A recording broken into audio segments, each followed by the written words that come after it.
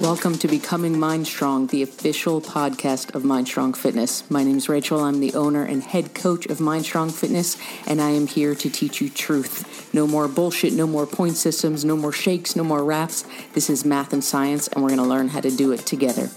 Ready? Let's rock and roll.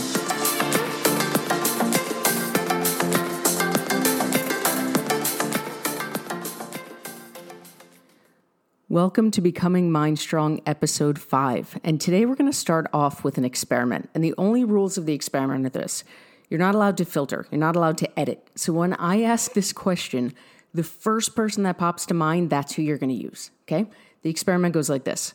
Right now, I want you to think about the single best teacher you ever had in your life. Don't filter, don't edit that person. That person that just popped in your head, that's the person we're going to use. Now, if I asked you to describe that person, if I asked you to describe why they're your favorite teacher, what would you say? Were they strict? Were they nice? Were they fair? Did they berate you? Did they set the bar high? Did they set the bar low? How did they make you feel? I want you to think about how you would describe this favorite teacher of yours and why. What made them your favorite? Now, in years of playing this game, in years of doing this experiment, I've heard similar themes come up over and over and over. And I say this as someone who was a teacher for 15 plus years. The themes that come up are things like this. They pushed me. They set the bar high, but they also supported me to get there. They may have been strict, but they were always fair. They pushed me to do things that I didn't know that I could do, and they may have been tough on me while I got there, but they always made me believe I could do it. I have never once heard that this person made me feel like a piece of shit, that this person cut me down or made me feel like the scum of the earth, right? Those are not the people we look back on with fond memories. We remember the teachers that build us up. They may be the toughest teachers we've ever had. They may have been some of the most strict teachers we've ever had. But the common theme is even if they set that bar super high, they supported us every step of the way to get there. Now, why are we playing this game? Why are we doing this experiment? We've talked by now about that inner monologue that goes on in our head all the time. We've talked about how it's our caveman brain, how it's fear keeping us in our comfort zone, yada, yada, yada. We know the spiel by now. But the thing that we don't often think about is how that voice talks to us all day. And by how it talks to us, I mean the tone it uses, the things it says, the words it uses, the way that it makes us feel in its word choice, the actual words that it's using, and the way that those words affect how we walk around feeling all day. And that voice, that inner monologue that talks to us all day long is one of the reasons that we are at any place in our current lives, whether it's the success of your business, your relationship, your health and fitness. That inner monologue, as we know by now, is a huge determining factor in why we are where we are. And that comes from, first and foremost, how it is speaking to you. So today, what we're going to dive into is how to start training that inner voice to be our best coach, to be our biggest cheerleader and our biggest fan instead of our harshest critic. Because the reality is that most of us are walking around berating ourselves. We're walking around telling ourselves we're not good enough, we're not worthy, we should have done this, we should have done that, we're so stupid, we're whatever, fill in the blank. We are talking to ourselves in a way that not only would we never dare speak to anyone else, but in a way that our favorite teachers would not hold that title if they had spoken to us the same way.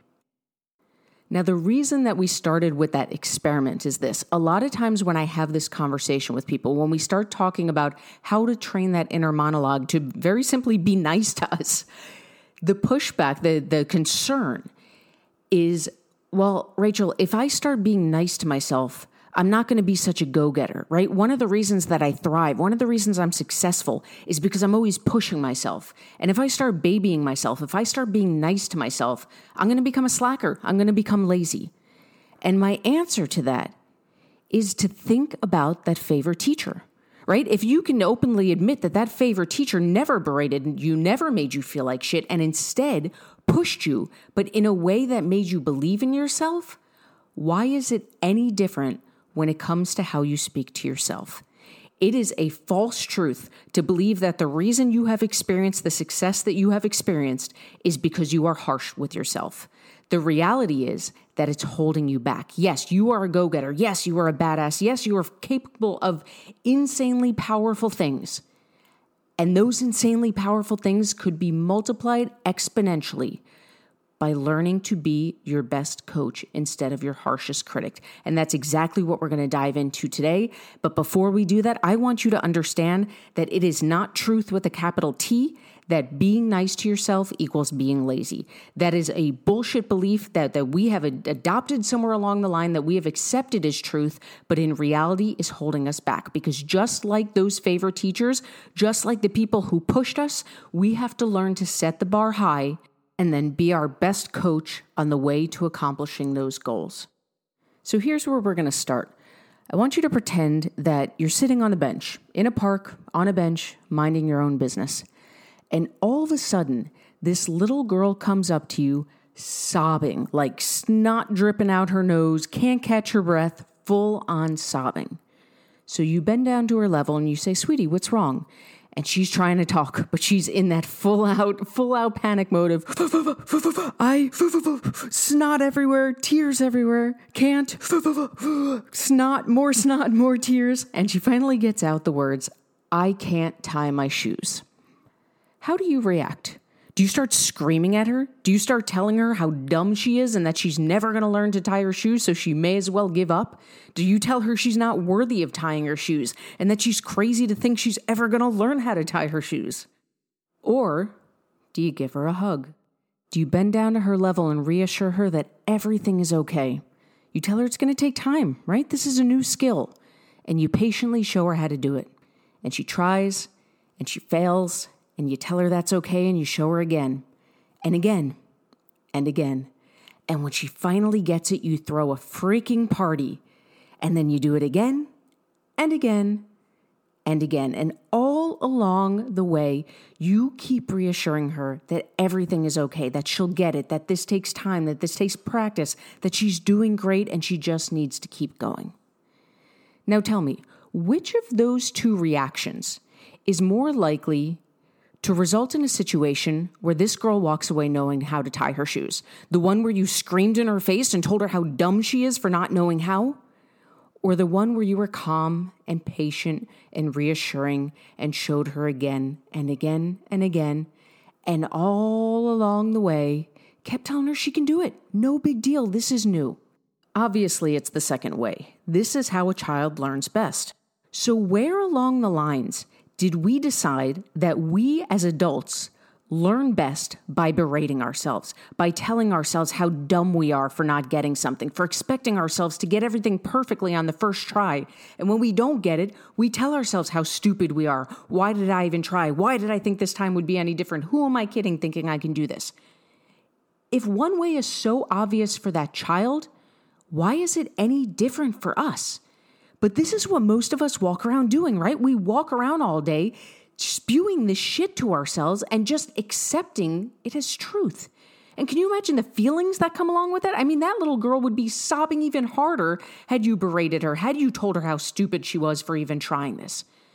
But when we do it to ourselves, that's okay, right? You wouldn't talk to your worst enemy, let alone a child or your best friend, that way. But for some reason, we just accept this as normal life to talk to ourselves in that manner. So here's what we're going to start to learn to do. And I'm going to warn you, before we jump into this, you are going to feel ridiculous at the beginning. Of every mindset training tool that I have ever used on myself, that I have ever taught, that I have ever lived, none have ever made me feel as silly as this one. But you know what else? Not one has ever been as powerful as this one. This is the single most powerful tool you can use when it comes to training your inner monologue, and you're going to feel like a dope while you're doing it. Fair warning. So there are a couple ways we can go about this mind training. You can picture talking to a child, like our little girl example. You can picture talking to your best friend, right? Sometimes it's easier to be nice to other people than to ourselves. A powerful one that a lot of people use is to picture their younger self. So picture you, but at the age of anywhere from 4 to 9, whatever you feel the most. Picture yourself as a young child. Which one of those you use, a stranger child, your current best friend, your younger self, you could use a past best friend, that part doesn't matter. That part is personal, what's going to be most impactful for you. But here's what we're going to do. You're going to put a little red flag on that inner monologue. And every single time, and this is a big order because we're about to be shocked by how often we do this, every single time you hear that inner voice start to berate you, start to tell you, who are you kidding? What were you thinking? You're so stupid. You're not good enough. Whatever your poison of choice is, you're going to pause.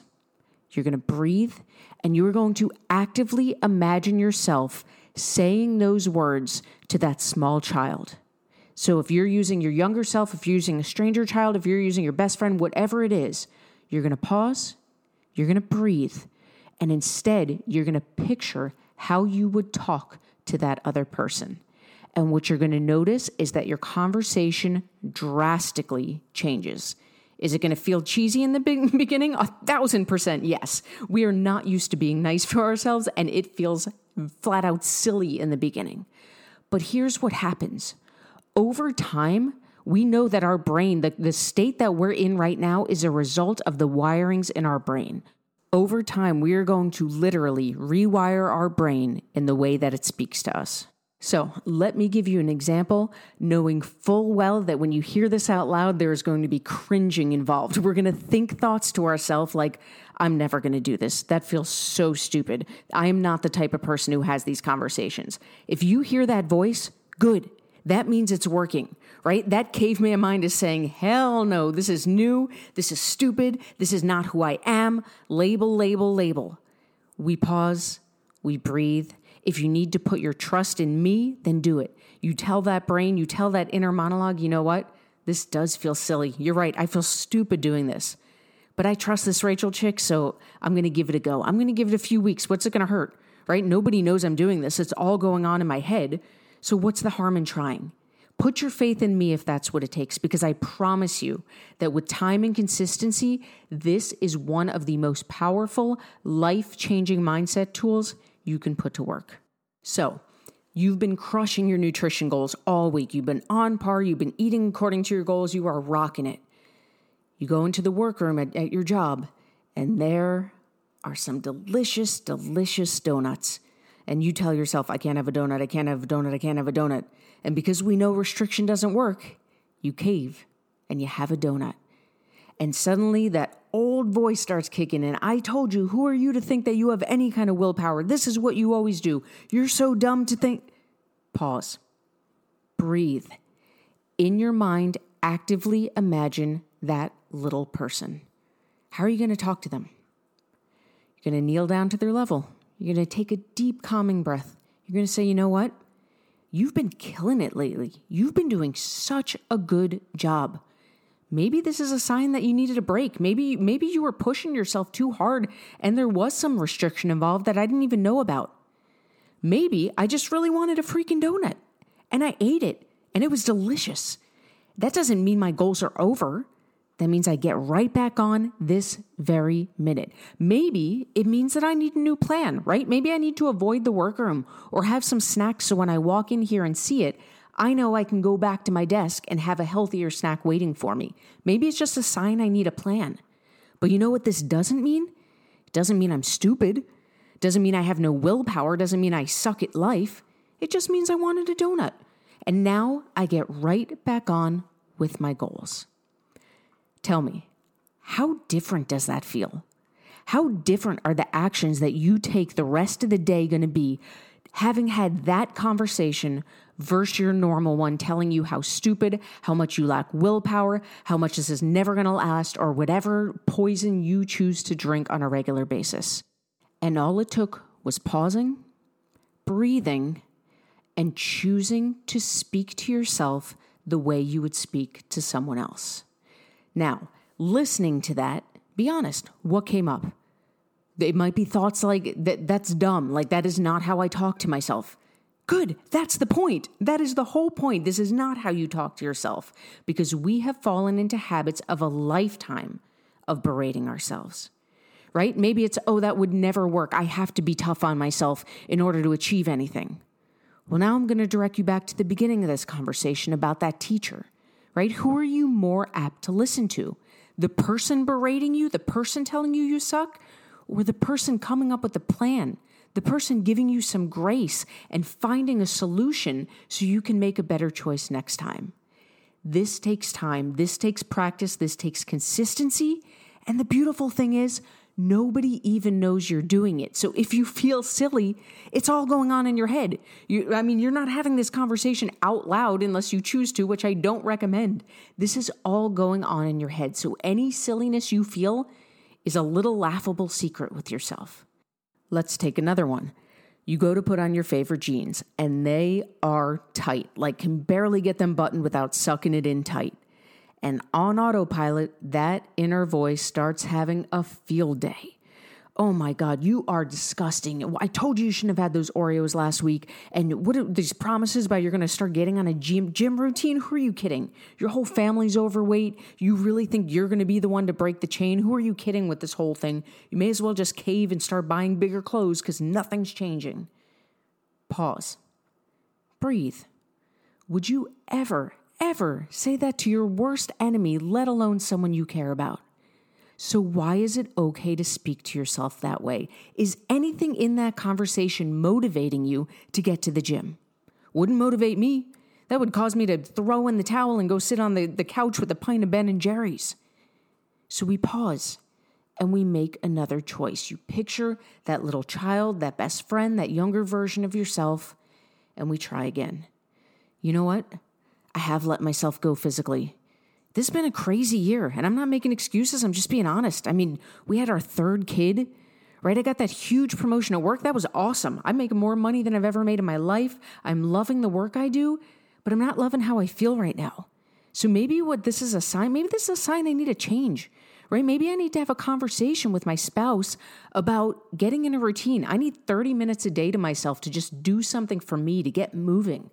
Because I bet I'd feel a hell of a lot better if I just started doing something. It doesn't have to be a major life overhaul, but I could just start taking an action. And that action will lead to another one. And I don't even need to think that far ahead. I just need to start. And I'm going to feel so good. So yeah, in this moment, I don't feel great. It doesn't feel good to feel my clothes are tighter. But you know what? Now I'm inspired. Now I'm ready to make a change. How different does that conversation feel? Right? It might feel uncomfortable. It might not feel like quote unquote you right now, but how much more likely are you to take action off that based off this slew of shit that you're used to throwing at yourself? The key to leveling up, the key to crushing our goals lies in training this inner monologue to be our best coach, our biggest cheerleader, our biggest fan. It does not mean you're going to get lazy. It does not mean you're going to lower the bar. Just like the best teachers you have in life, if anything, you are going to raise that bar because now you have someone on your side pushing you to get there. I call it talking to yourself like a kindergartner, but it can be your younger self. It can be your best friend. It doesn't matter who you use. It's this idea of getting out of our own heads, of being aware, of shining the light of awareness on that constantly running inner monologue and training it to help us crush our goals by becoming our greatest fan.